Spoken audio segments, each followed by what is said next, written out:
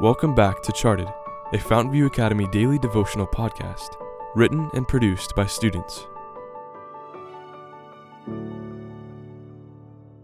Episode 86, written by Joshua Thomas. Mission successful. Multitudes sorrow that they have sinned. They lament the suffering rather than the sin.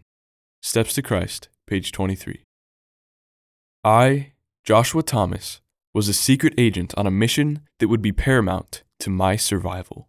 The mission objective: retrieve the precious cargo of cookies from the kitchen and transport it to my bedroom. Stealth was everything as I opened the door to my bedroom with a creak. Checking to make sure the perimeter was clear, I advanced toward my target.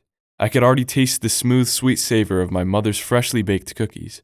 Scanning the area for a stool to boost myself up, my dulled conscience gave no warning call when I attempted to disobey a direct order from Dad.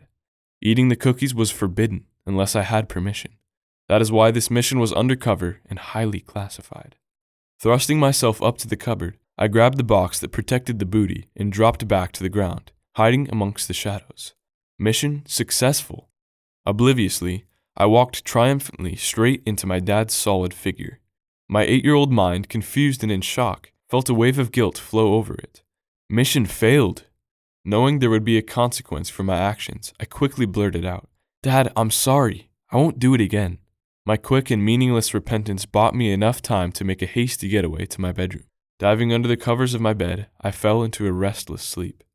Stretching my arms the next morning as the newborn sun greeted me, I had a sick feeling inside of me. As my eyes peeled open, I could see my dad sitting on the edge of my bed. Gazing into his eyes, I could sense his love for me, and my heart was prompted to apologize, not because I was afraid of the punishment, but because I was truly sorry for disobeying him. "Dad, I'm sorry for disobeying you, and I promise I won't do it again." As his arms enveloped me in a hug, I felt at peace. I had experienced true repentance.